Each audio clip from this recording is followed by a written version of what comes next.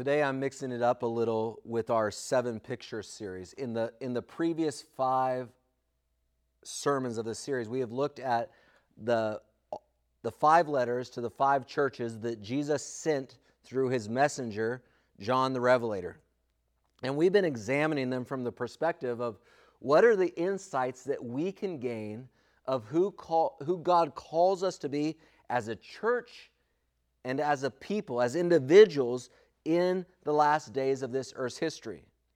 Today, though, we aren't going to look at the characteristics of our 6th church from the perspective of who can we be or as individuals or who can we be as a church, but rather we are going to look at it from the perspective of who Jesus is and what this means for us in these last days. So please open your Bibles with me to the book of Revelation chapter 3, and I'll be beginning in verse 7. Revelation chapter 3 in verse 7. And to the angel, or some of your versions say, and to the messenger of the church in Philadelphia, write. First, let me pause to point out that Philadelphia is one of the 2 cities, along with Thyatira, that some scholars, for instance Gutenberg, takes a cynical view, and he asks the question, why is Philadelphia and why is Thyatira even included amongst these churches? Because they were so insignificant in some scholars' minds. Philadelphia's main purpose was to be a city that would serve as somewhat of a gateway. It was on the borders of the Greco-Roman world, and it was to serve as a gateway to spread Greek culture. That was its purpose. This is why actually a lot of sermons about the church in Philadelphia, and as I looked back on some of my own sermons that I had preached, I realized this is what I preached about in regards to Philadelphia as well. But the focus is oftentimes on the believers' need to be witnesses. And there's some things within the history of that church, and there's some statements within the context of the passage that tend to lead towards that idea of we are called to be witnesses. Of course, we talked about that last week when we talked about the church in Sardis and how God was calling them to be an alive church, not just have a reputation of being alive, but actually being alive, a growing, a gospel-driven church. So we're not going to hit on that again today. As I was writing this sermon this week, my eyes, while I've seen it that way in the past, my eyes did not see this text in that same way. I saw something else, and what jumped out at me when I studied the Church of Philadelphia this week was Jesus. Who Jesus is and what Jesus does and what that means to me and hopefully what it means to you as well. Let me show you what I mean. And to the angel or to the messenger of the church in Philadelphia write, the words of the Holy One, the true One, who has the key of David, who opens and no one will shut, who shuts and no one will open.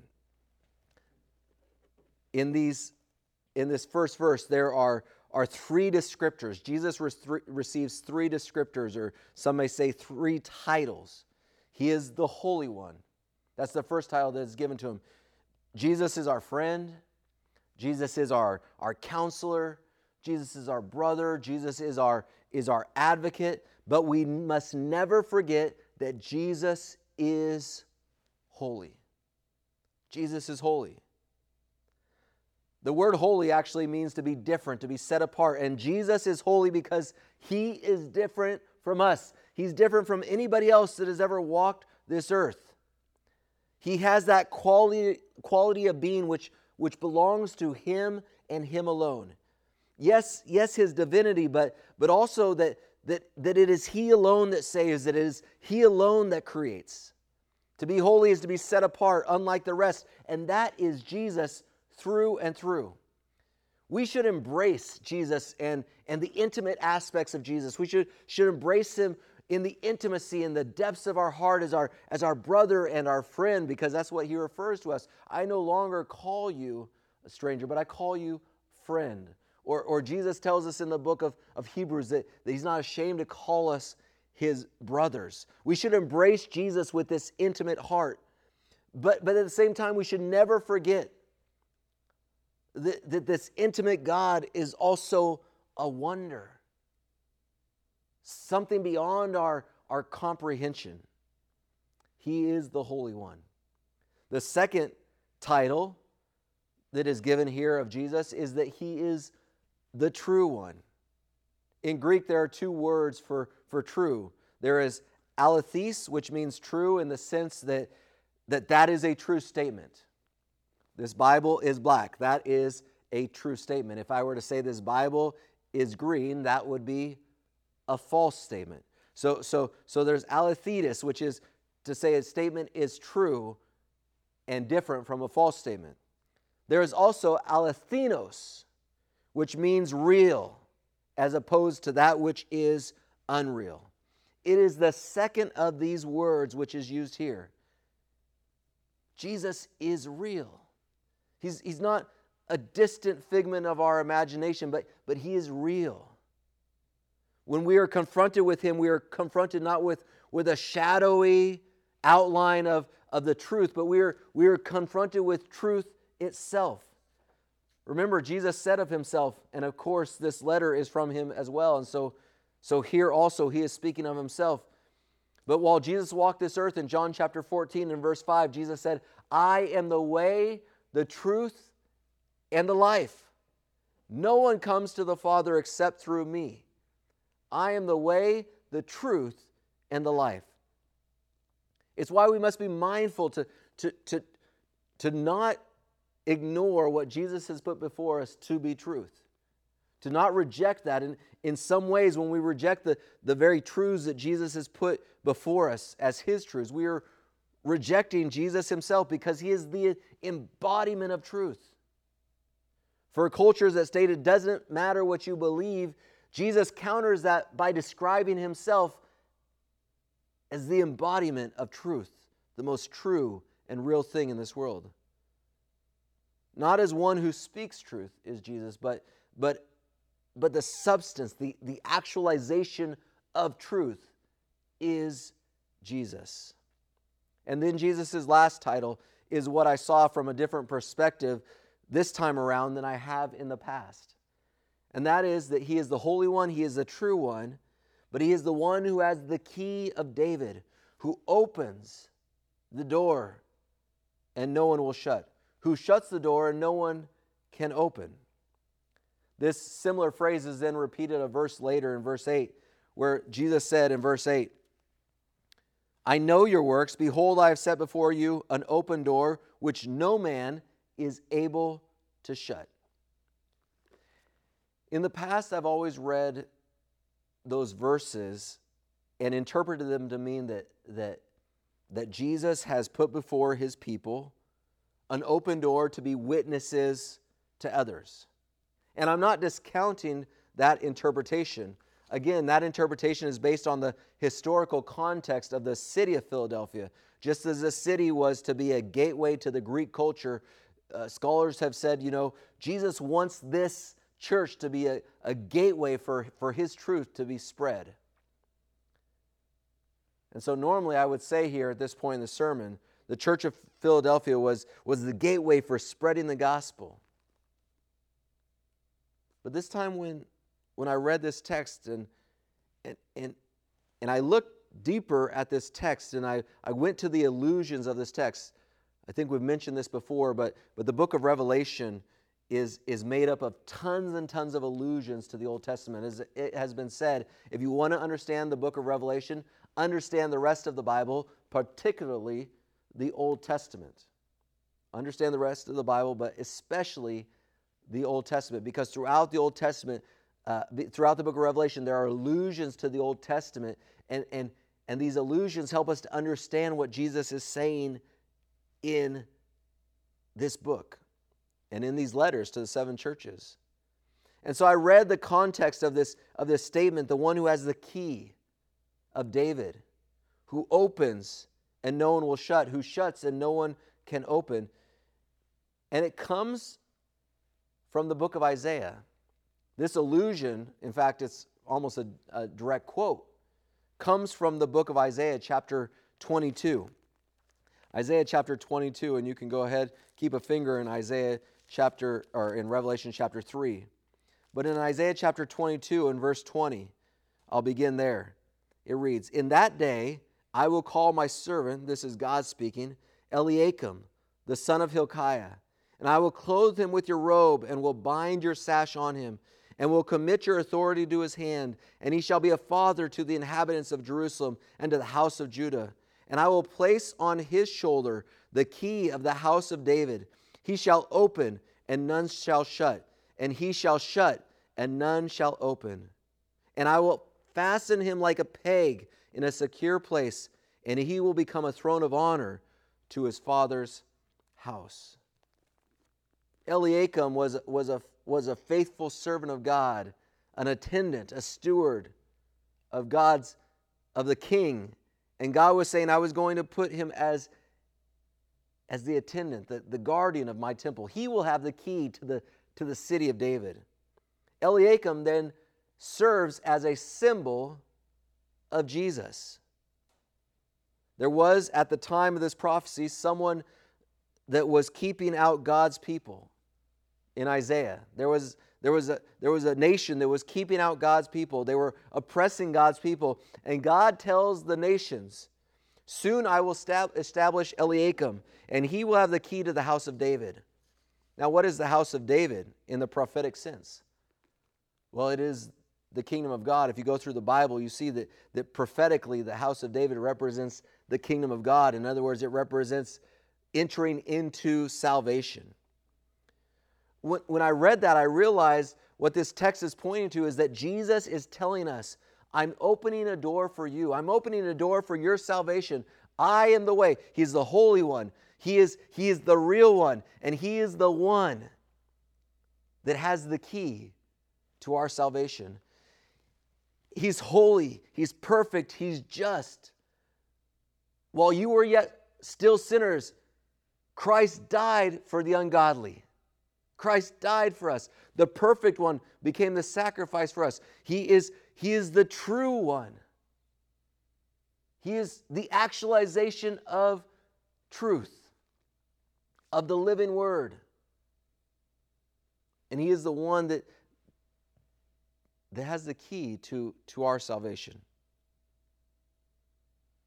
Eliakim, if you read the text and if you read the story, again, Revelation is alluding to this story, so we have to understand what's going on in the story. And if you read the text, Eliakim is not opening the gates of the city so that people can go out and be witnesses. Of course, you know I care about us going out and be witnesses. That is what I preached about last week, that we need to be alive and be witnesses. But that's not what I see taking place here. Eliakim opens the gate to invite people to come in, to receive blessed assurance, the assurance and the protection and the joy of being in the kingdom of David, which here means the kingdom of God, the assurance of salvation. He's opening the gates, and what is He opening the gates to? Isaiah 26, verses 1 and 2 says this, "We have a strong city. He sets up salvation as walls and bulwarks. Open the gates that the righteous nation that keeps faith may enter in."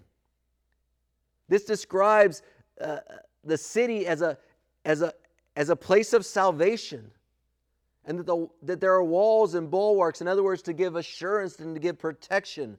We are invited in here in the church in Philadelphia to be a part of the salvation of Jesus, which is a place of blessed assurance. And what will happen inside that city of assurance to those that have opposed the people of God? Isaiah chapter 60 and verse 14 tells us, "The sons of those who afflicted you shall come bending low to you, and all who despise you shall bow down at your feet. They shall call you the city of the Lord, the Zion of the Holy One of Israel." Oh, and by the way, look at Revelation chapter 3 and verse 9. Those who were opposing the people of God in the city of Philadelphia, what does it say about them in chapter 3 and verse 9? "Behold, I will make those of the synagogue of Satan, who say that they are Jews and are not, but lie. Behold, I will make them come and bow down before your feet, and they will learn that I have loved you." This same imagery as we see in the book of Isaiah, when those city gates are open and God's people go in and they're in the walls and the protection of God's salvation and God's grace and God's saving acts and saving merits. Then others will look and see they truly are loved by God. Those who have been the enemies and oppressed them, there will come a time when they will acknowledge that truly God loves these people. God has saved these people.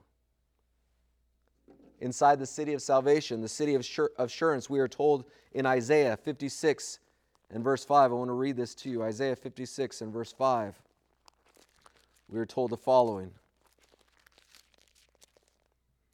I will give in my house and within my walls a monument and a name, better than sons and daughters.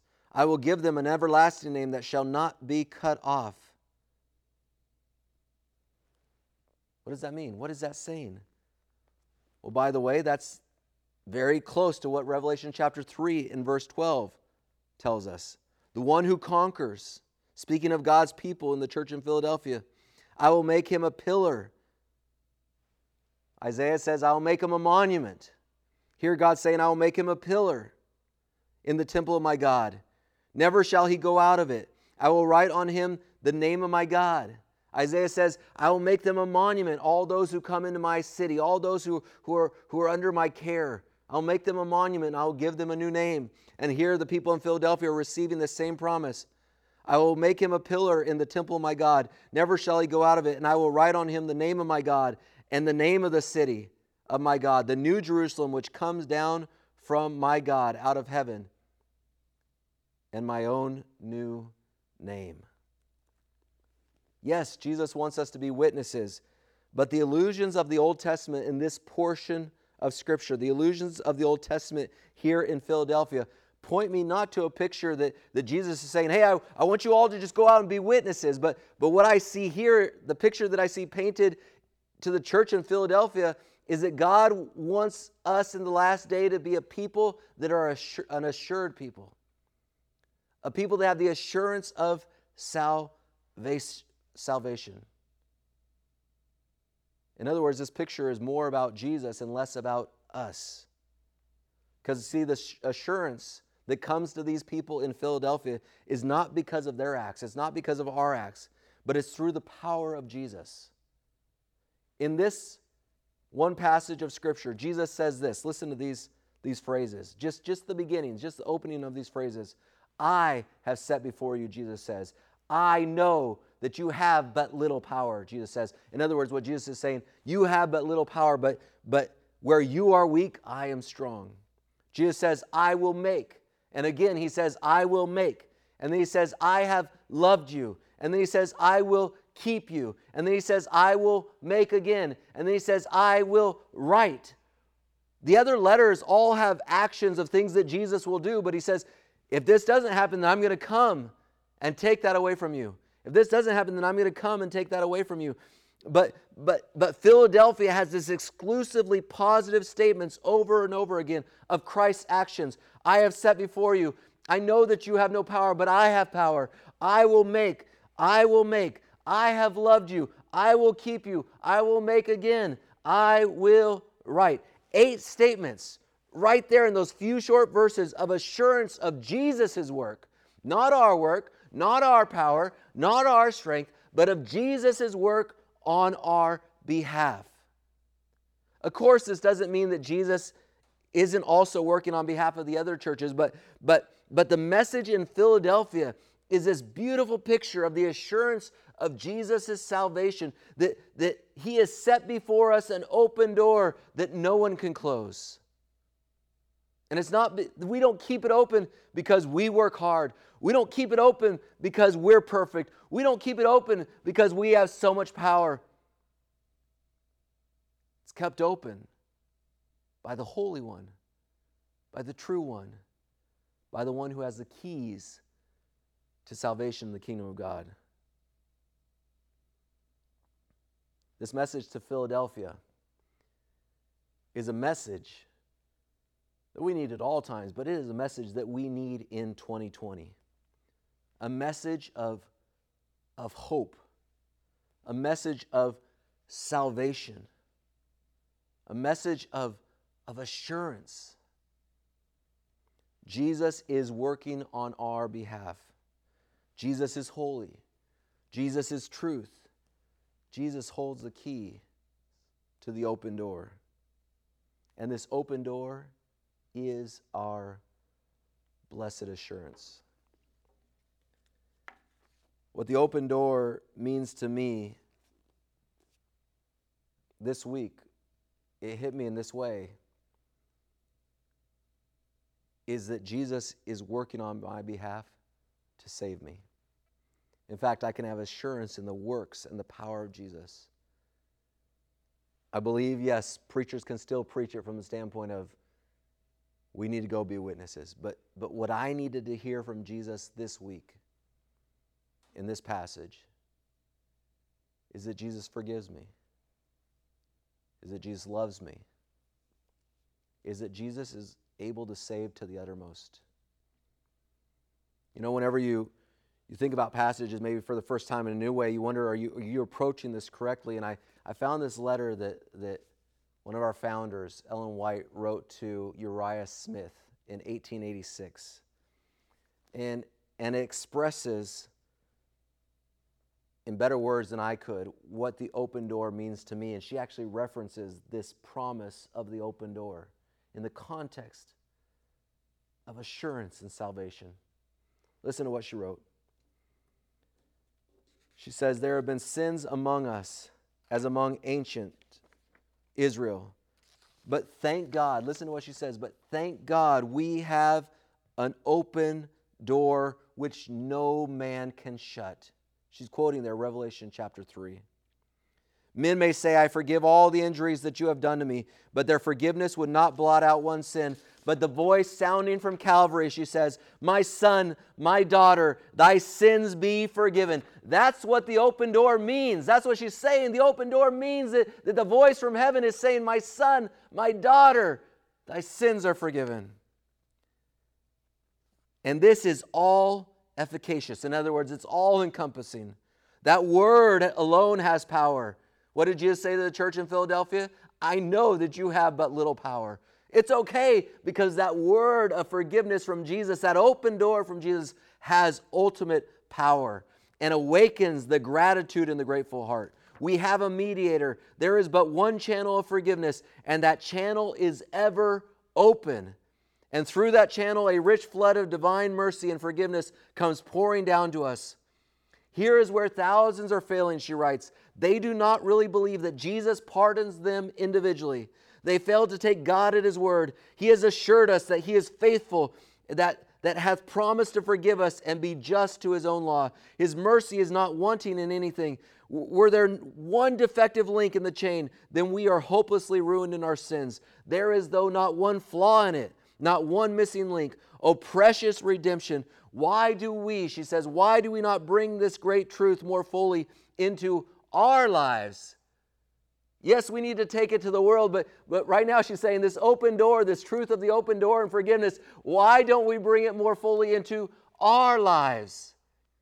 Do you believe that you're forgiven, that Jesus loves you right now as you are? That Jesus calls you as you are? Why do we not bring this great truth, she says, into our lives? How broad it is that God, for Christ's sake, forgives us. Me, she writes, even me. The moment we ask Him to, in living faith, believing that He is fully able to do this, He's fully able to keep that door open and to welcome you in to the blessed assurance of Jesus. Our lone work is to say, "Jesus, I need this. I ask for this." I don't know about you, but in my heart, I need to be reminded sometimes. I need to be reminded anew that Jesus is enough. And as we live in these crazy times, and as we live facing the unknown in the days and the weeks ahead, as we live facing the attacks of the devil and the discouragement of the devil. I want us all to take in more of this great truth that Jesus' forgiveness is enough. The door is open. Let us ask him for that gift. Jesus, we thank you so much for your blessed assurance. Lord Jesus, this week I needed to hear this. You know my heart. You know what I struggle with. You know the sins I'm struggling with. You know the fears and the doubts that I have. Jesus, thank you for, through this text, reminding me once again that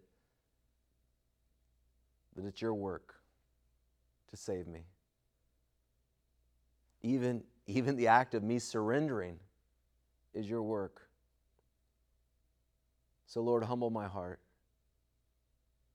May I recognize how little power I actually have. And may I fall on my knees before you, Jesus, and love you. And Jesus, may I allow you to love me the way you want to. Thank you for the open door, the reminder that the call from Calvary, come my sons, come my daughters, is all the power I need. Lord, I pray for each person that's watching right now that there's something they're struggling with, that they will know the blessed assurance, that they will call and ask Jesus and know without a doubt that you forgive and that you save. In your name I pray.